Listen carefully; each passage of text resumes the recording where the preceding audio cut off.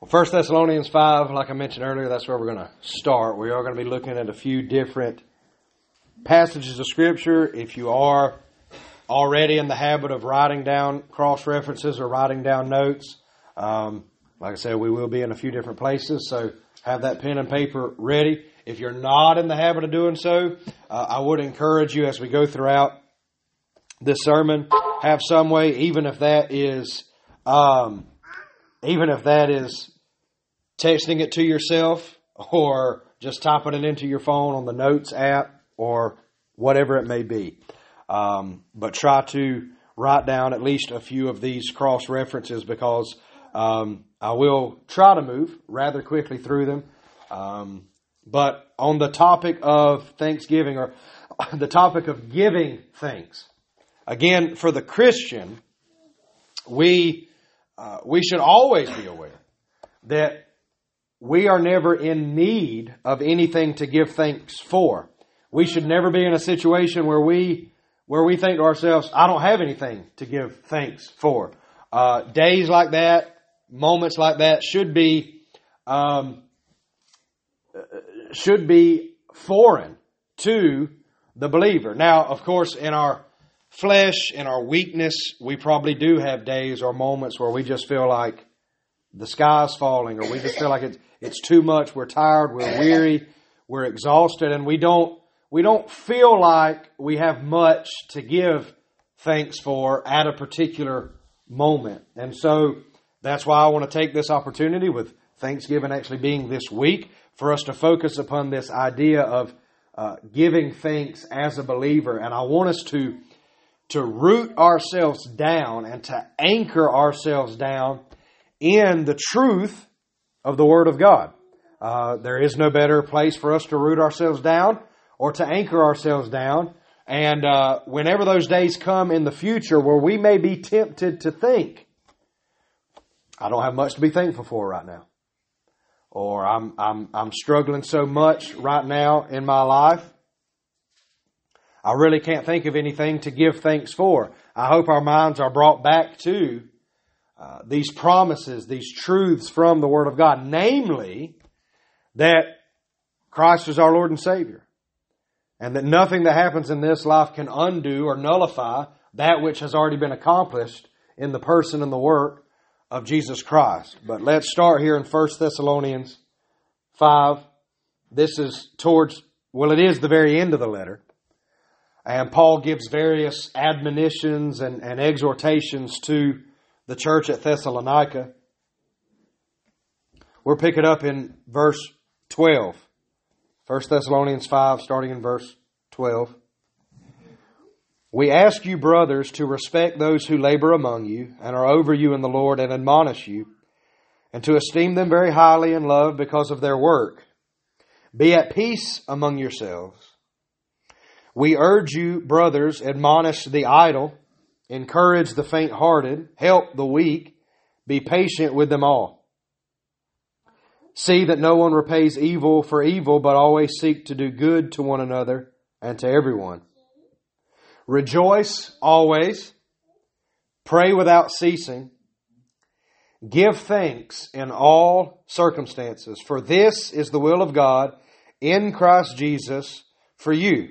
Do not quench the Spirit, do not despise prophecies, but test everything, hold fast to what is good, abstain from every form of evil. Now, just as a side note, those of you who have been here on Wednesday nights, you should have caught a lot of what we've been looking at from Romans here in 1 Thessalonians. And of course, Paul wrote both of those letters, but you see a consistency in the message of Paul to these churches, to these believers, and that's important.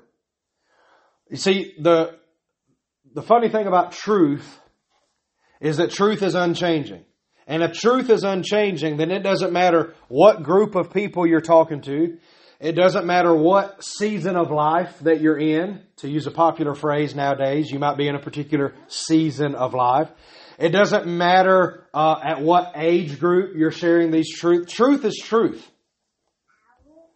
And for the Christian, we ought to continually be brought back to these unchanging truths and these unchanging exhortations. The Christian is someone who ought to rejoice always. In Philippians, Paul says, rejoice always, and again I say rejoice, as if to say, yes, you heard me correctly. Rejoice always, again I say rejoice. Here in Thessalonians, same thing, rejoice always, pray without ceasing. A Christian is someone who always has a reason to rejoice. A Christian is someone who takes his cares, his worries, his anxieties to the Lord in prayer, but also his thanksgiving, his rejoicing. He offers those up as sacrifices to God through prayer. And a Christian is one who is to give thanks in each and every circumstance of life. Now, believe it or not, I'm a human just like you're a human. So I'm glad we got that out there. Okay? The reason I bring that up is I've had bad days like you've had bad days. As humans, we experience heartache. We experience suffering. We experience loss. We experience trials. We experience tribulation. We experience life-altering decisions. You may have made a moment in the past, or you may have one that you're mulling over right now, that you think, whatever decision I make, this is going to alter the direction that me and my family, or me as an individual, that I go from this point forward. This is a life-altering decision. My life is either going to go this way, or my life is either going to go that way. It's a big decision. We experience all of those things. And with those, with heartache, loss, decisions, trials, with all of those things, there is a myriad of emotions that come along with those life experiences or those life events. And so I know that as a human, our gut reaction, our knee-jerk reaction to reading a sentence that says, give thanks in all circumstances. Probably something we're tempted to do is to think about all of the bad days, all of the hard days, all of the trial and tribulation that we've experienced in life, and we may think to ourselves, well, how is that even possible? Like, I know it's there. I mean, I'm looking right at it.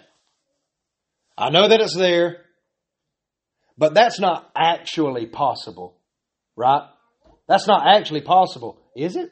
We may be thinking that to ourselves. I'm a Christian, and I know that as a Christian, we rejoice always, give thanks in every circumstance, but, you know, it's almost like an unspoken agreement, like, it's not actually possible.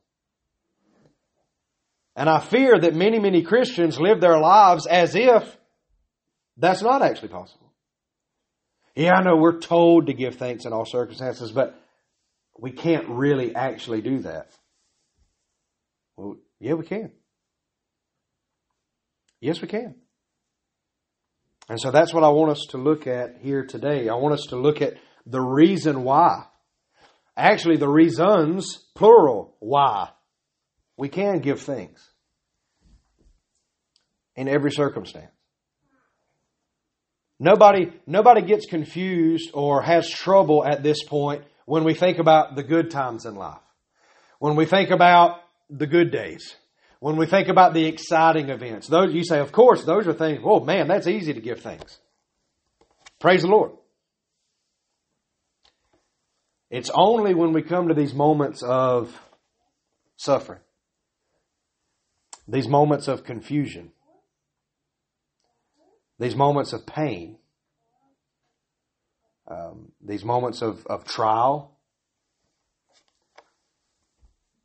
these moments of helplessness, that is when we, even as believers, we get to these points where we say, how am I supposed to give thanks now? How does God expect me to be thankful now? And that is specifically the aim of this sermon today, is I want us to look and give you reasons why, because I don't want to stand up here. It would be an easy thing to say, well,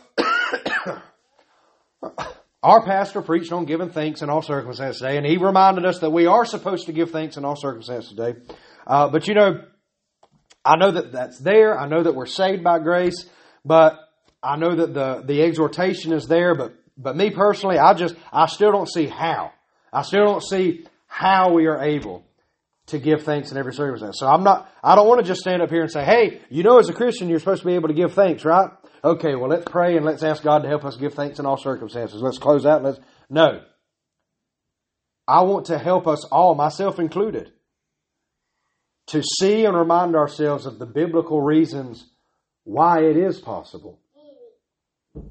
Genuinely possible to give thanks in all circumstances as a believer. That's the aim, so that we can say along with Paul, like he says in Philippians 4, when he says, I can do all things through Christ who strengthens me. Again, the context of that verse, Paul, as a prisoner, writing, saying that he rejoices, that he knows that it's part of God's will for him to be in prison. The gospel goes forth, and Paul can actually rejoice in that. And he says, I know how to hunger and to be content.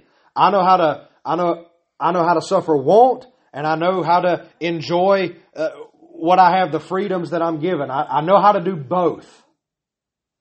I can do all things through Christ who strengthens me.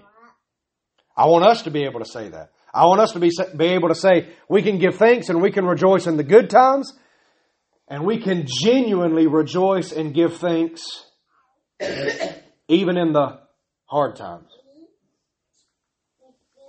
So, before we dive into other passages as well, I'll also throw this one in there, because I do believe this is important. I can't preach two separate sermons at once today, but I do want to make a note on this.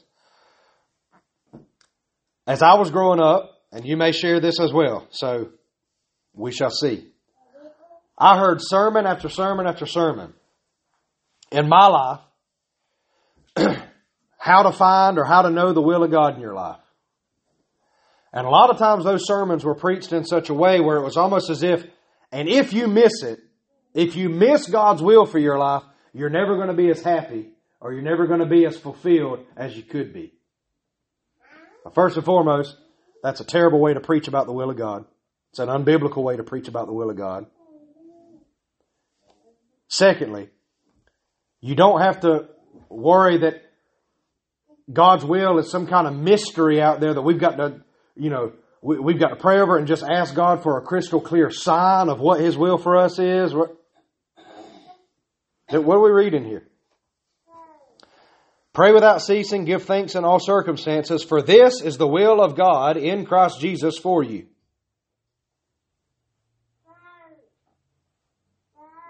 Part of God's will is for us to give thanks in all circumstances, rejoice always, pray without ceasing. That's God's will for His people. In chapter 4 of 1 Thessalonians, Paul says, this is the will of God, your sanctification. God's will is for His people to be sanctified, to be purified, to be a set-apart group that is set apart for His own glory. So I'll leave it at that.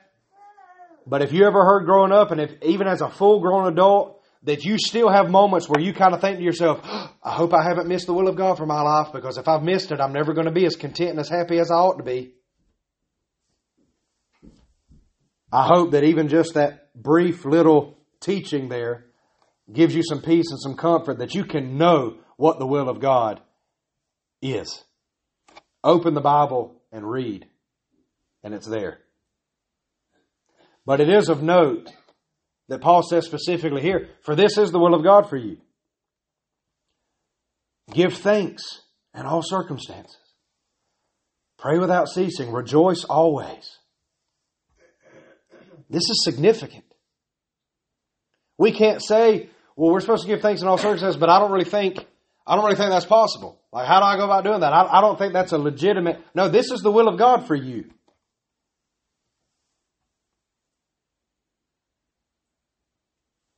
So let us look as we consider, yes, this means we ought to be thankful even for trials and tribulations. We ought to be thankful for suffering. We ought to be thankful for when we lose a loved one, we can still be thankful. You say, how in the world can we be thankful for the loss of a loved one? Well, if they were saved, we can be thankful for the promise of hope, the promise of eternal life. And we know that they are welcomed into the arms of God. But even in the case of a family member or a friend that was unsaved, we can still give thanks that the gospel goes forth. Hopefully, at the gathering, there will be a pastor who is faithful to share the gospel. There's opportunities with friends and family members when there is loss to share the gospel, to share the hope of Christ, to share the hope of eternity. And we can be thankful for the time that we did have with them on this earth because we're not deserving or worthy of any of it. Thankful even for persecution. If there is persecution that we have to suffer on this side of heaven, yes, we can rejoice and we can be thankful even for that. In Acts chapter 5, a group of disciples were beaten and threatened. And it says that they left rejoicing that they were counted worthy to suffer for the name of Christ. What? To a lot of us, that probably sounds like insanity. But it's the truth. They left rejoicing that they were counted worthy to suffer for the name of Christ.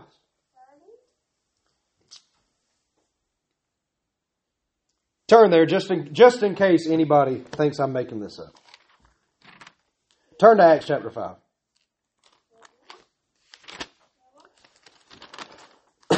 Because it is much better for us to actually look upon it rather than for you just to hear me say it.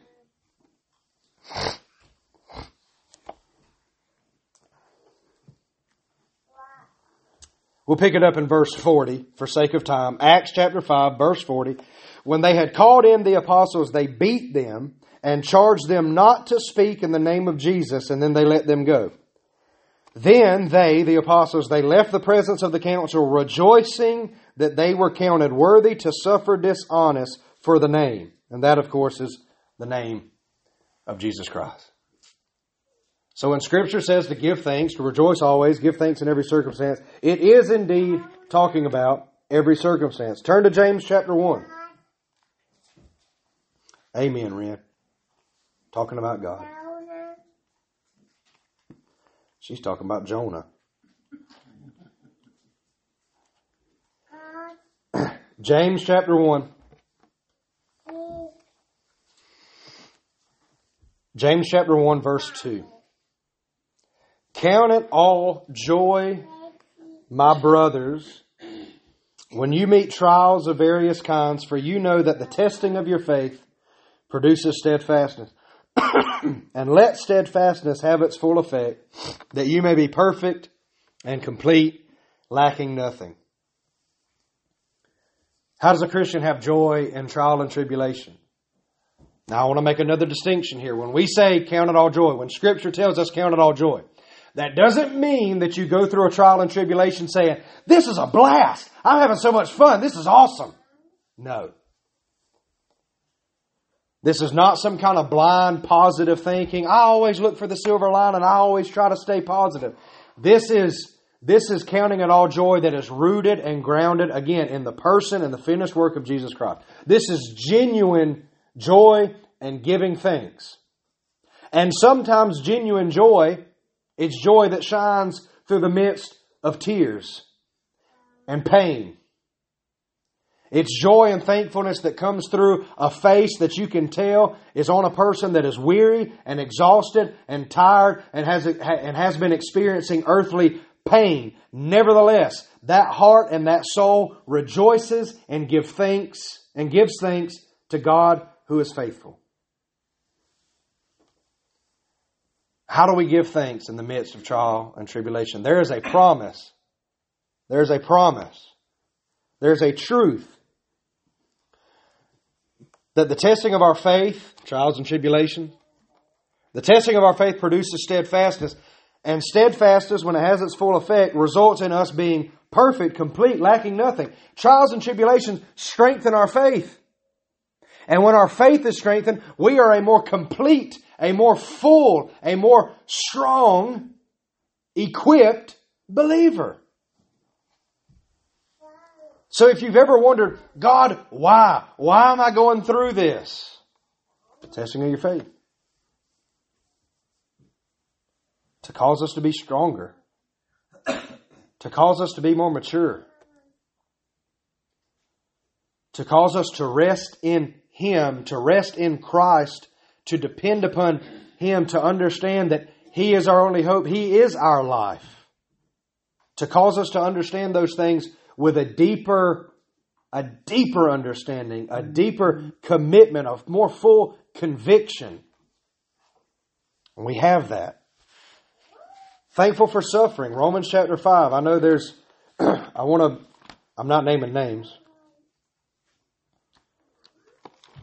but I know there's one among us today, and I know this for sure. I'm not trying to be some prophet. I'm being legit right now. I know there's one among us that she's actually heard me talk about these things recently. So I pray that God is certainly strengthening and equipping and edifying as we go through these once more.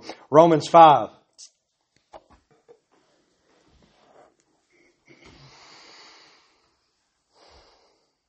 Verse 1.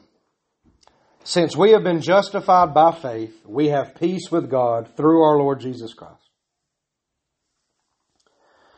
Through Him we have also obtained access by faith into this grace in which we stand, and we rejoice in the hope of the glory of God.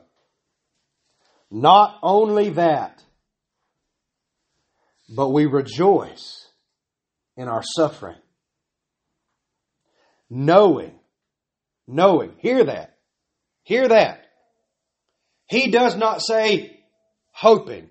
He doesn't say crossing our fingers and hoping for the best. He doesn't just say looking for the silver lining. He doesn't say having a positive mindset.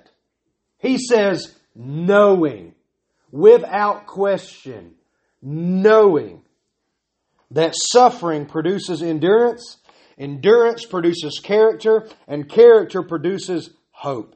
And hope does not put us to shame. Because God's love has been poured into our hearts through the Holy Spirit who has been given to us. We rejoice in trial and tribulation. We can rejoice in suffering. You say, all right, when I remind us again, how exactly are we rejoicing in suffering? How exactly can we have that confidence to know that we can give thanks? We can rejoice in suffering. How can we actually be thankful when we're in the midst of earthly suffering? Suffering produces endurance. Endurance produces character. Character produces hope. And as believers, we rejoice in hope. What is our hope? The glory of God, eternal life. So as we suffer, we know that we are being prepared, we are being shaped, we are being strengthened, we are being caused to endure. Character is being produced within us. And as character is produced, there's a greater hope and a greater joy in the life of the Christian. God's love has been poured into our hearts through the Holy Spirit who has been given to us. We mentioned in Sunday school as well that the sufferings of this present time are not worthy to be compared to the glory that is to be revealed. As a Christian, we should have a firm conviction that everything that happens in this life, everything that happens on this side of heaven, is part of God's plan to conform us into the image of Christ, to shape us and mold us into the image of Christ. Romans chapter 8. Romans chapter 8. We know that for those who love God, all things work together for good, for those who are called according to His purpose. For those whom He foreknew, He also predestined to be conformed to the image of His Son, in order that He might be the firstborn among many brethren. Believers, those that are saved, God's chosen ones, will be conformed into the image of Christ. So we should be convicted, and we should be have a conviction that we know that all things that happen to us on this side of heaven are part of God shaping us and molding us and conforming us into the image of Christ. There will be great suffering. There will be great pain. There will be trial and tribulation. But none of it is without purpose. None of it is without meaning. Consider Christ Himself. Was His earthly ministry, was His earthly life a life of ease? A life of earthly prosperity? Was His a life where everyone loved and supported and encouraged Him and doted on Him? Or was His a life of suffering and pain and rejection? And He tells His own followers, if the world hates you, know that it hated me first. You are not of this world, just as I am not of this world. The world does not accept Christ or His followers. Therefore, there will be, to some extent, earthly suffering, earthly trials and tribulations in the life of every believer. There will be suffering for the faith, but there will also, simply by default, because we live in a sin-cursed world, there will be earthly suffering. We will all, if we haven't already, we will suffer the loss of a loved one. I'm not trying to sound uncaring or crass, but in the grand scheme of things, that is part of life. There is a 100% chance that everyone who lives will die. Earthly speaking. You don't have to do the math or it's across the board. There's a 100% chance all who live will die. And when that one who passes is one that we loved and we cared about, furthermore, if it is one that was a part of our own immediate family, it hurts. It stings. There is pain and there is heartache that we could barely even try to put it into words when we are going through that pain and going through that heartache. We struggle to find the words to explain to people how we actually feel in those moments.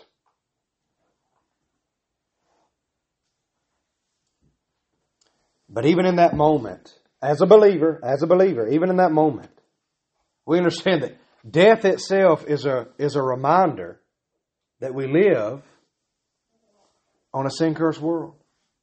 And when we start to think about, oh yeah, that's right, the sin curse. Well, where did that come from and how did that play out? Oh, the sin curse. There was also the promise that the head of the serpent will be crushed. And even in those moments of great loss and pain and suffering, as a believer, our faith, our minds, our hearts ought to be drawn through faith to the reminder God is who He says He is. God is faithful.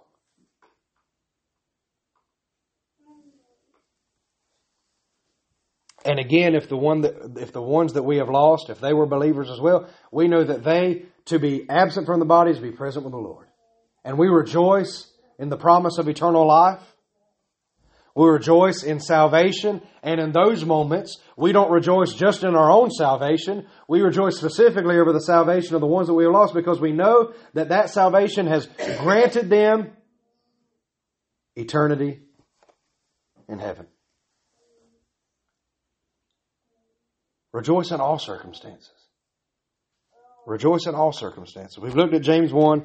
We've looked at Romans 5. We've looked at Romans 8. Which, by the way, if we were to read the rest of that through Romans 8, we know whatever earthly trial or tribulation you can think of, Paul goes on to say, we'll pick it up in 33. He says, who shall bring a charge against God's elect? It's God who justifies. Who is there to condemn?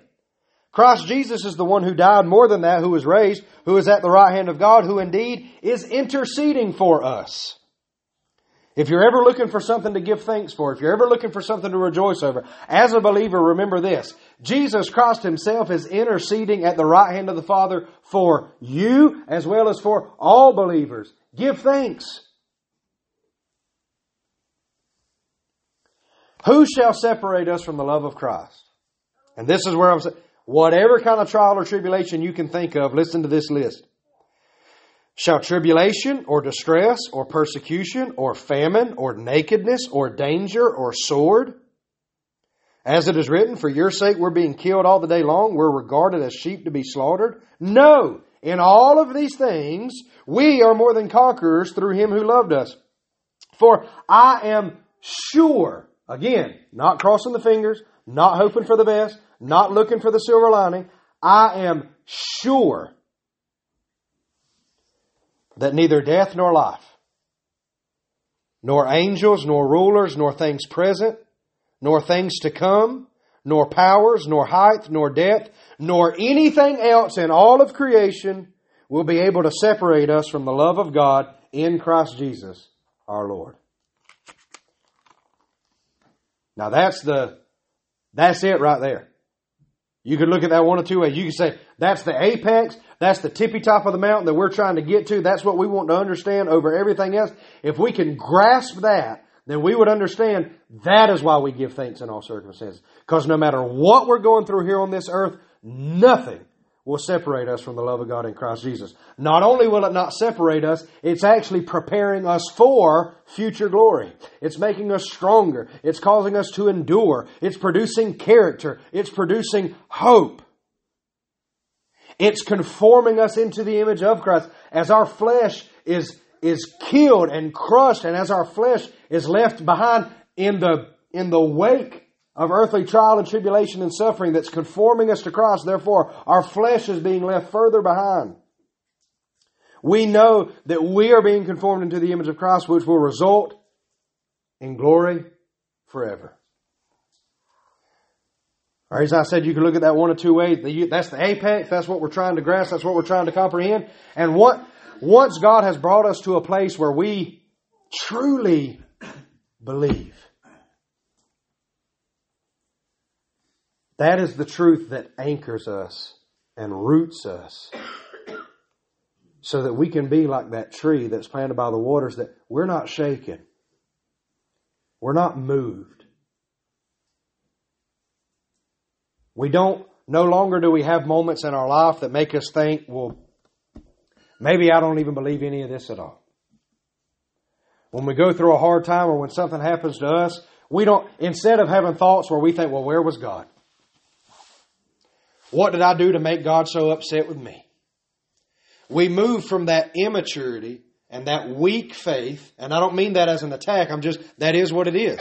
When we have those moments where we say, where was God? How did God let this happen? That's weak faith. But when we understand these deep biblical truths, when God helps us really grasp these things, sink our teeth into them, that's what will help us move over into this area where we say, God is good. And these sufferings, these trials, these tribulations, God, thank you for testing my faith. I'm not worthy to have my faith tested. Not only that, through the testing of my faith, you are strengthening me. You are causing me to be a stronger, more rooted, more firm Christian. God, thank you.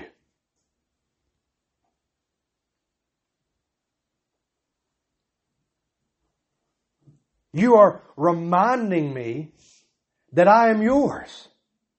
And you are keeping your word. And you are proving to me that even in suffering, even in trial and tribulation, not only are you there, but you're working it for my good and for your glory. Thank you, God. In my flesh, I'm undone. I'm torn apart. I'm hurting. I'm exhausted. I'm going through pain. My heart is broken because I've lost a loved one. But in my spirit, oh God, I give thanks because I know that you are good.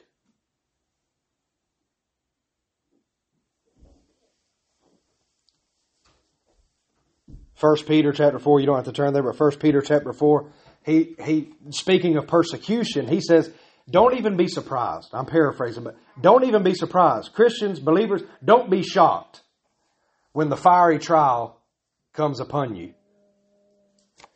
But rejoice inasmuch as you were counted worthy. Well, that sounds pretty familiar to what we read in Acts, right?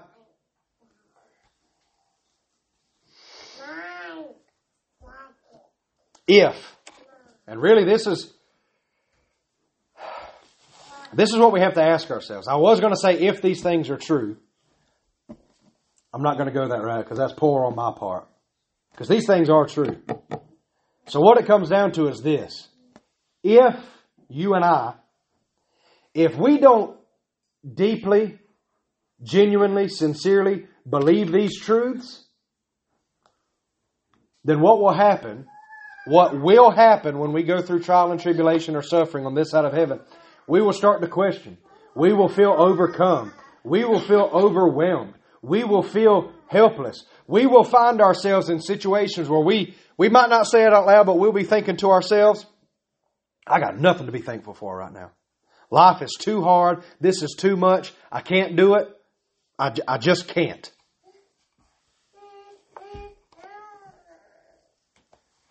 And for the believer, what you and I need at that moment is for our faith to be strengthened. What we need is a reminder that God is who He says He is. Now that might come in the form of maybe a brother or sister in Christ comes alongside of us and they tell us what Jesus had to tell His disciples a few times and they say, oh, you of little faith. Have you forgotten the promises of God in His Word? Or it may just look like us in desperation. We pull out the Bible and we read and we pray. And it may be the very Spirit of God Himself reminding us through the Word, I am who I say I am. I haven't changed, child. These promises are true right now just like they were true yesterday. And they will be true tomorrow and on into eternity. Because I, God, am who I say that I am and I'm unchanging. But in those moments where we find ourselves saying, this is too much, I can't handle this, we need our faith to be strengthened. Secondly, on that point, when we get to the point where we say, this is too much, I can't handle it, I can't do this, I don't know how I'm going to get through it, that's actually precisely where we need to be because that's the whole point. We can't do it. We are weak. We are helpless.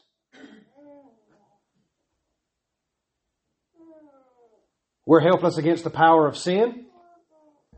We're helpless against the trials and tribulations of this life.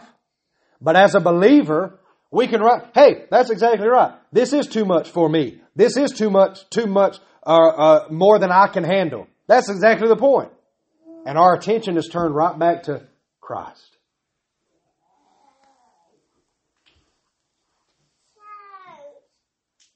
But what we ought to be able to do, and I pray that just even in this one sermon, I wish we could have made an agreement where we could stay here all day and just talk about God's faithfulness for the entire day. But y'all came here to hear one sermon, so one sermon it is. Okay? I hope and I pray that even through this one sermon that has just been a few verses, a few passages of Scripture reminding, these are the promises that we can bank on them. These aren't things, I hope that is true. No, it is true. So either we have to, if we actually do believe it, what we just talked about, if we don't really believe it, if our faith is not strong, if we have faith that wavers, that's what we were just talking about. If we do believe these things, if we have a firm conviction that these things are true, then guess what? We will be able, through the Spirit of God at work within us, we will be able to genuinely, hear me, not hypocritically, oh, I'm giving thanks, and inside we're thinking, I'm so sick and tired of this, I just want out, I'm tired, I'm weird, God give me a break. No, we will be able to genuinely, from the depths of our heart, say, God is good. And I give thanks to Him today for all that He has done. Even the things that have crushed me, even the things that have broken me, even the things that have driven me to my knees, I give thanks. Because it is all from the good and gracious hand of our Father. In Hebrews 11, again, you don't have to turn there, but I would encourage you, Hebrews 11, we only focus on the first part where the hall of faith, right? By faith, Abel. By faith, Noah. By faith, and the list goes on. But towards the end of that chapter, there's this list. People had their homes and their goods taken from them. Some people were sown into. Some people were killed, tortured. But then it says that some believers actually refused to be let go or released of that earthly tribulation because they knew they had a hope of a greater home, a hope of a greater reward. They refused. So to put that in perspective, and this is really, really, I'm paraphrasing a lot, and I'm trying to paint a picture real quick. Imagine that you and I, that we had literally had everything on this earth taken away from us. The bank accounts drained, our home taken from us. We were in jail. We were in prison. We were suffering persecution. And somebody comes along and says, all right, if you will just say, if you will turn your back on Christ, if you will just say, Jesus is not Lord, we'll let you go. We'll let you go. You can have all your stuff back, and you can go back and you can build your earthly life. That's what the verse is talking. Some people refused to do that. Why? If that was the case, if everything on this earth had been stripped from us and we were just wanting relief, and somebody comes along and says, say that Jesus is not Lord, turn your back on Christ and we'll release you and you can go. In that moment, how in the world could we look at this person and say, no, I choose the suffering. I choose the persecution. I choose the earthly tribulation. How in the world can we do that? How can I be able to do that? And the verse tells us is because they understood they had a hope. They had a greater reward. They were looking to what was to come. The hope and the promise of Christ. Eternal life. Eternal glory. So in closing, I want us to look back at 1 Thessalonians 5. Because the letter of 1 Thessalonians, just to set this, in that letter, Paul gives thanks and praise for God's work among these believers, that they didn't just hear the gospel, but they believed it. Paul gives a testimony of his own work there and how he and the other ones that were helping him, how they behaved and how they operated in Thessalonica. Paul reminds them that, Paul says we, speaking of him and his co-workers, his fellow laborers, we were called to suffer. We were appointed to suffer. And so he reminds the believers there at Thessalonica that, and he says, we rejoice in the good report that we received about you. Then he gives some general exhortations about the Christian life and how we ought to seek to live the Christian life. He has some notes on the second coming or the day of the Lord, because the believers in Thessalonica were concerned about what was going to happen with those that had already died, those that had passed on before them. There was some confusion there about what was exactly going to take place. And then so he gives some notes and some teaching on the second coming on the day of the Lord, and he tells them to be vigilant, because we know that the day of the Lord is coming, and we ought to be vigilant. We ought to be aware, diligent. We are not like those who are of the night or are asleep. We are those that are of the day. We belong to the day, so let us be sober, having put on the breastplate of faith and love, and for a helmet, the hope of salvation. And then he tells them this. This is 1 Thessalonians 5, verse 9. God has not destined us for wrath, but to obtain salvation through our Lord Jesus Christ, who died for us so that whether we are awake or asleep, we might live with Him. Therefore, encourage one another and build one another up, just as you are doing. If you're a believer here today, then whether you live or whether you die, you will obtain the full salvation that is through Jesus Christ. Nothing is going to change that. But what I want us to do in closing, this is more of a practical exercise. If you're sitting here in the service today and you're thinking, okay, what all do I have to give thanks for? Let's practice this. Let's put it in practice. Here's our exercise. We have life. If you're sitting here today, you're alive, right? Everybody check your pulse. Make sure, yeah, we're all good. You're alive and breathing. Okay? Even if you thought this sermon was boring, it didn't bore you to death, right? Okay. We're all alive. So start there. You got breath in your lungs. Do you deserve that breath? What did you do to put that air there? What did you do to cause your lungs to work? Nothing. Who is upholding your life? God Himself. We have life. Give thanks. If you're here today, you have health. You say, well, my health isn't as good as I want it to be. Well, you're healthy enough to be here in church today. Give thanks. But let's go the other way with it. Brother Caleb, I agree with what you're saying, but I have had bad health in my life. I've had so many surgeries, I've lost count. I'm on so many medications, I've lost count. And yeah, I just grow weary of not having good health and just being sick all the time and this and the other. What have we just discussed? Sufferings, trials, tribulations for the testing of your faith, to strengthen your faith. How does having bad health, how does being sick, how does being reminded of our weakness, how does that strengthen our faith and cause us to depend more upon Christ? Rejoice. Rejoice. Give thanks. This isn't some kind of, oh, okay, so you just want me to be thankful that I'm sick all the time? No. Give thanks that God is good and God is faithful in the midst of the sickness, in the midst of the bad health. And that if sickness and bad health is the trial or tribulation or earthly suffering that you have, that He is still preparing you through that sickness, through that illness. He is still preparing you for glory. Many of us have our spouse here with us this morning.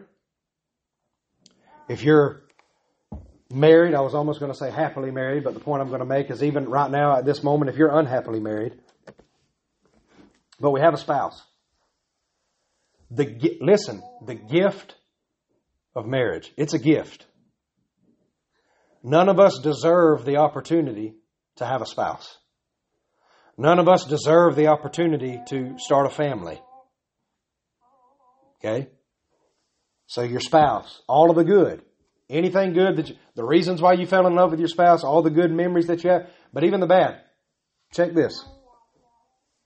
Every argument you've had as a married couple, all of the disagreements, all of the bickering, all of the not seeing eye to eye, all of the times where it was, well, I want to do it this way, and the other one saying, well, I want to do it this way, and you butted heads, all of that.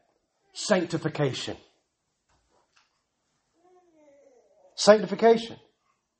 Now, as a note, don't use that. Don't you dare take that and say, oh, Brother Caleb basically told us it's okay to be mad at each other all the time because it's sanctification. So we don't have to resolve any of our arguments. We can just continue to be mad at each other and bicker all the time because, Caleb said it'll all work out in the end. No, that's not what I'm saying. But male and female, we butt heads sometimes, don't we? Okay, good. I'm glad we're awake. All right? Husbands and wives, you butt heads occasionally? Okay, good. I'm glad we're awake. You're a liar? There's an altar up here.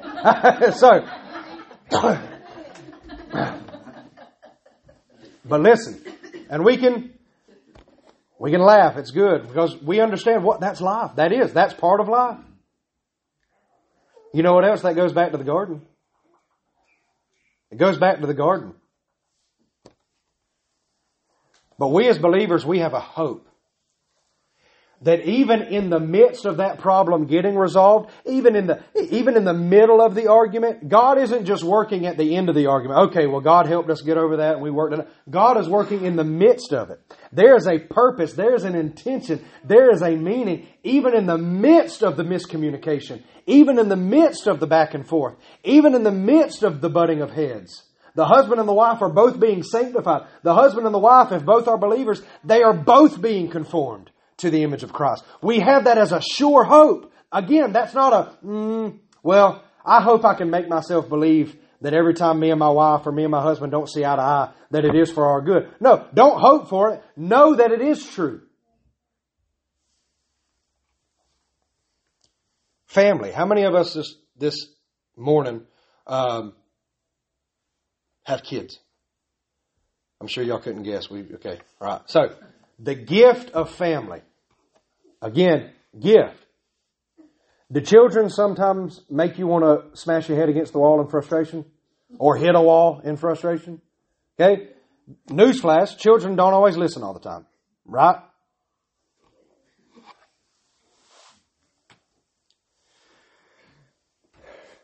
Every punishment that you as a father or a mother, every punishment that you've had to dole out is not only for that child's sanctification, it's for our sanctification. And how many of us would have to say that, there's been times that I've punished a child and really it was just because of something that I felt or I was doing at a particular moment, and I lashed out in anger against the child, but really the child hadn't done something wrong, it was really me. Guess what? That's sanctification. God exposes our own sinfulness. God exposes our own sin through being a parent. So every frustration, every punishment, every time that child does something wrong, probably the biggest thing that I've thought about I've got so many years under my belt, but in about a little over 2 years of parenting, the biggest thing is, as often as your child really has done something wrong or disobeyed or not listened, as many times as you have to repeat the same thing that your child has already heard 1,000,000 times, consider the patience and the long-suffering of God with His children. Consider the faithfulness of God to His children to chastise them, to correct them, to forgive them. All of that with our children, with our family, the good and the bad, for our glory. Now, with Thanksgiving coming up, I will throw this one other one in there, and this will be a little bit humorous, but it's humorous with a purpose. I'm sure a lot of us, many of us, maybe all of us, typically, there's at least one, maybe two family members that your entire life you've just thought, I just don't know how to get along with that person. It's almost, I know we're family, but it's like, that's one apple that fell way off the tree. Yes, again, newsflash, not every single person in every single family gets along. Guess what? That family member that you can't get along with is for your sanctification. And it's for your good.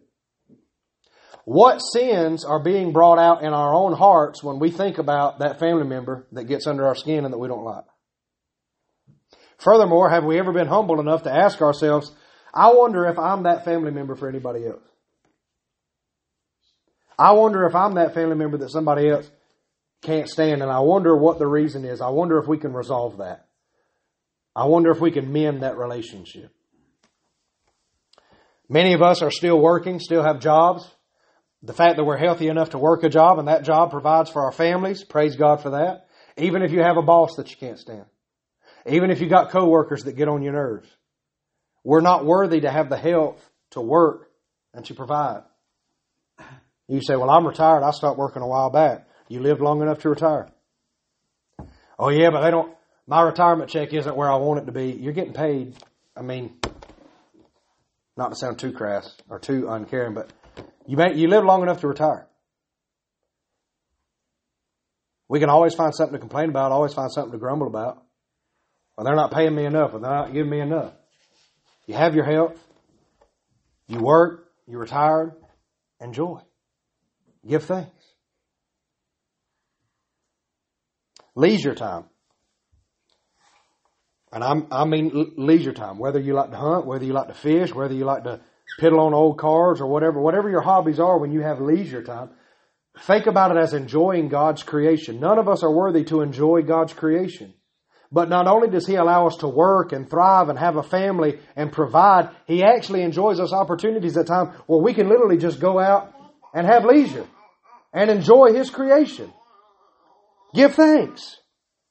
Then, as a believer, leisure time sometimes ought to be fellowship. The fact that God gives us brothers and sisters in Christ that on this side of heaven, we can have a little slice of heaven each and every time we come together and we worship God together. We worship Him in unison. We worship Him in spirit and in truth. That's exact. In the new heavens and the new earth, it's going to be perfect worship all of the time, perfect fellowship. But we get little glimpses of that. We have moments to enjoy that here on this earth. Memories. All of the memories you have throughout life, whether they're good or bad, they're memories of a life that God has gifted you that we're not worthy of. And when we look back on those memories, again, the good and the bad, as believers, we ought to be able to say, Look at God's faithfulness. Look at God's faithfulness. Look at how many times He has proven what we just looked at, what we just read. Look how many times He has proven faithful. Look how many times He has sanctified us. Look how many times He has purified us. Look at how many times He tested our faith, and our faith was made stronger because of it. And then not only the memories, we know as believers, we have stuff that we're still yet to look forward to. There's ways and there's blessings and there's good things that God's going to grant to us that we're going to enjoy on this side of heaven that we haven't gotten there yet. But ultimately, namely, chiefly, what we have to look forward to is being glorified with Christ forever. And there is nothing that can hinder or undo or nullify that truth. So in short, Christian thankfulness is that which is rooted in the finished work and person of Jesus Christ, who has purchased our redemption, freed us from the wrath of God, granted to us eternal life that will result in us being raised up with Him on the last day. And we understand that nothing can undo or nullify that perfect work of Jesus Christ. And not only can it not be undone, but because we are the recipients of God's grace, all things that happen on this side of heaven are for our good and are conforming us into the image of Christ. So in closing, I'm going to read the next two verses of 1 Thessalonians 5. We'll pick it up in verse 23, and we'll read 23 and 24. I'm going to read this, and then we're going to close. This right here, let this be kind of the finishing touch, the capstone on this little sermon. May the God of peace Himself sanctify you completely. And may your whole spirit, soul, and body be kept blameless at the coming of our Lord Jesus Christ. He who calls you is faithful. He will surely do it. Give thanks in all circumstances. Let's pray.